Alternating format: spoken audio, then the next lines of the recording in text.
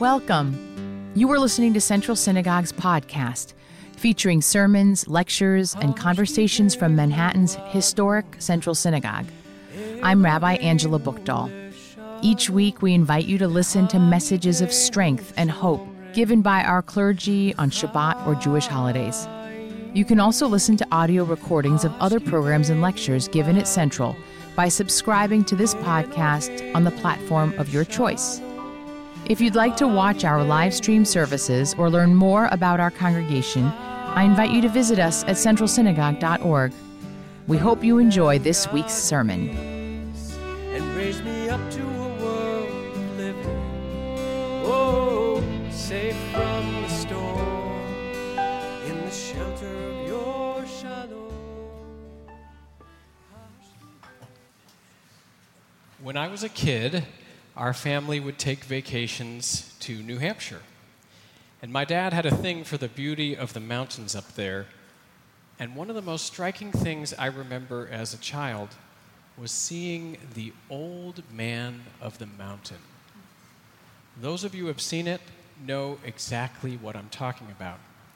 And for those of you who haven't, here is a picture. Nestled in the side of Cannon Mountain in Franconia, New Hampshire, was this awe-inspiring arrangement of 5 granite cliff ledges that, when viewed from the north, looked exactly like the profile of a human face, a face looking out over the countryside of New England. It was pure magic to see this as a child.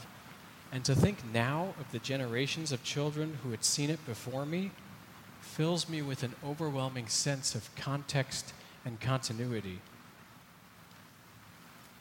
But in 2003, despite ongoing efforts over decades to keep the great stone face structure intact, thousands of years of weathering, freezing, and thawing ultimately led to the collapse of the face.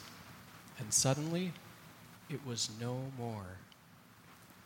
I remember when I heard about this, I was actually shocked and saddened.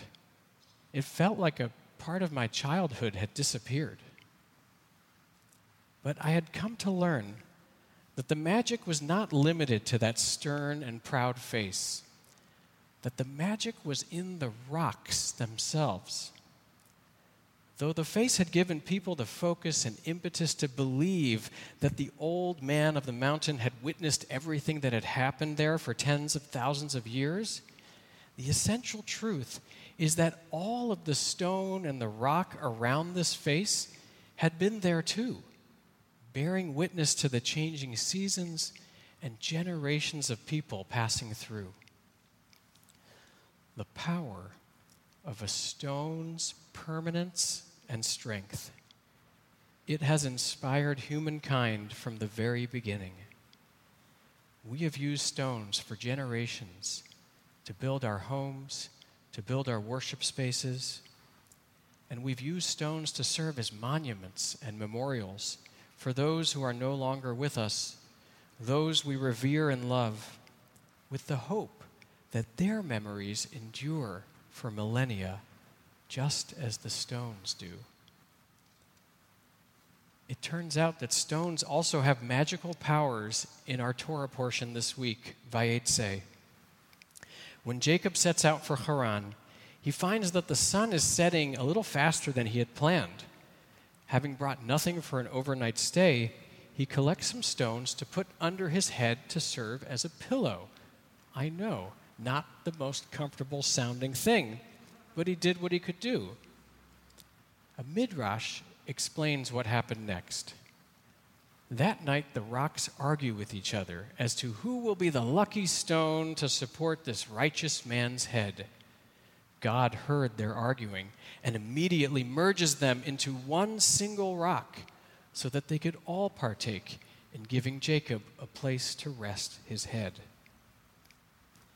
After Jacob wakes up from his famous dream with the ladder of angels stretching to the sky and the promise from God that he will be the father of a great nation, Jacob takes the single rock that was under his head and sets it up as a monument. he pours oil over it. He names it as a house of God, and he vows to share everything that is his with God.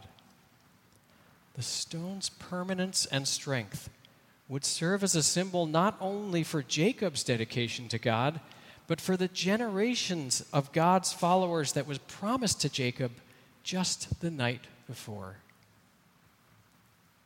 And here we are.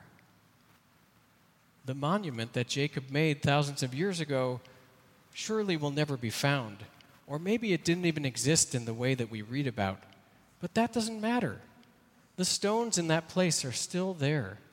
They have been there for millions of years before Jacob, and will be there millions of years after us. And that is the hope of God's promise to Jacob: permanence and strength. So there's a legend from the Abenaki, the indigenous peoples of the Northeast, about this old man of the mountain. They say that a person named Niskizos had fallen in love with a Haudenosaunee woman named Tarlo. Tarlo had to return to her village because her people were stricken by a great sickness. Niskizos promised his love, Tarlo, that he would live at the top of a mountain to look out for her and would light a fire to guide her back to him when she was ready to return. Unfortunately, Tarlo succumbed to the sickness and died.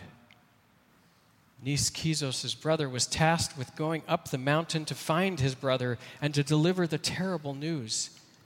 But when he went up, there was no sign of Niskizos. He couldn't find his brother. He wasn't up there on the mountain. So his brother went down.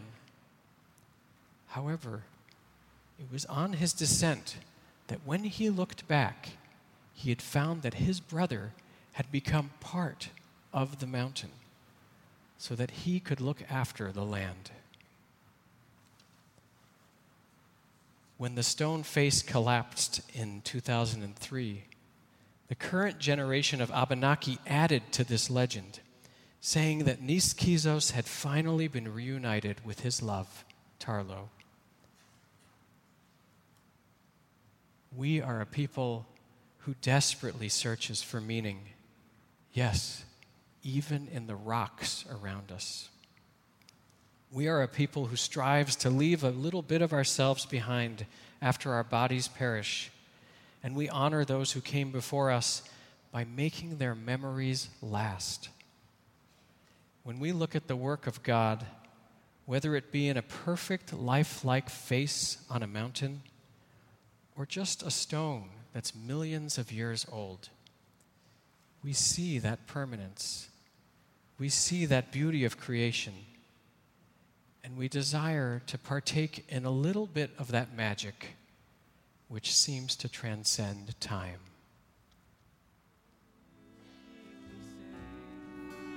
And I'd always praise your name. Thank you for listening to this edition of Central Synagogue's podcast. Be sure to subscribe so you're in the loop on future episodes. And please follow us on social media or watch our live stream at centralsynagogue.org, our Facebook page, or on national cable at the Jewish Broadcasting Service. Thanks again for joining us. Elohim.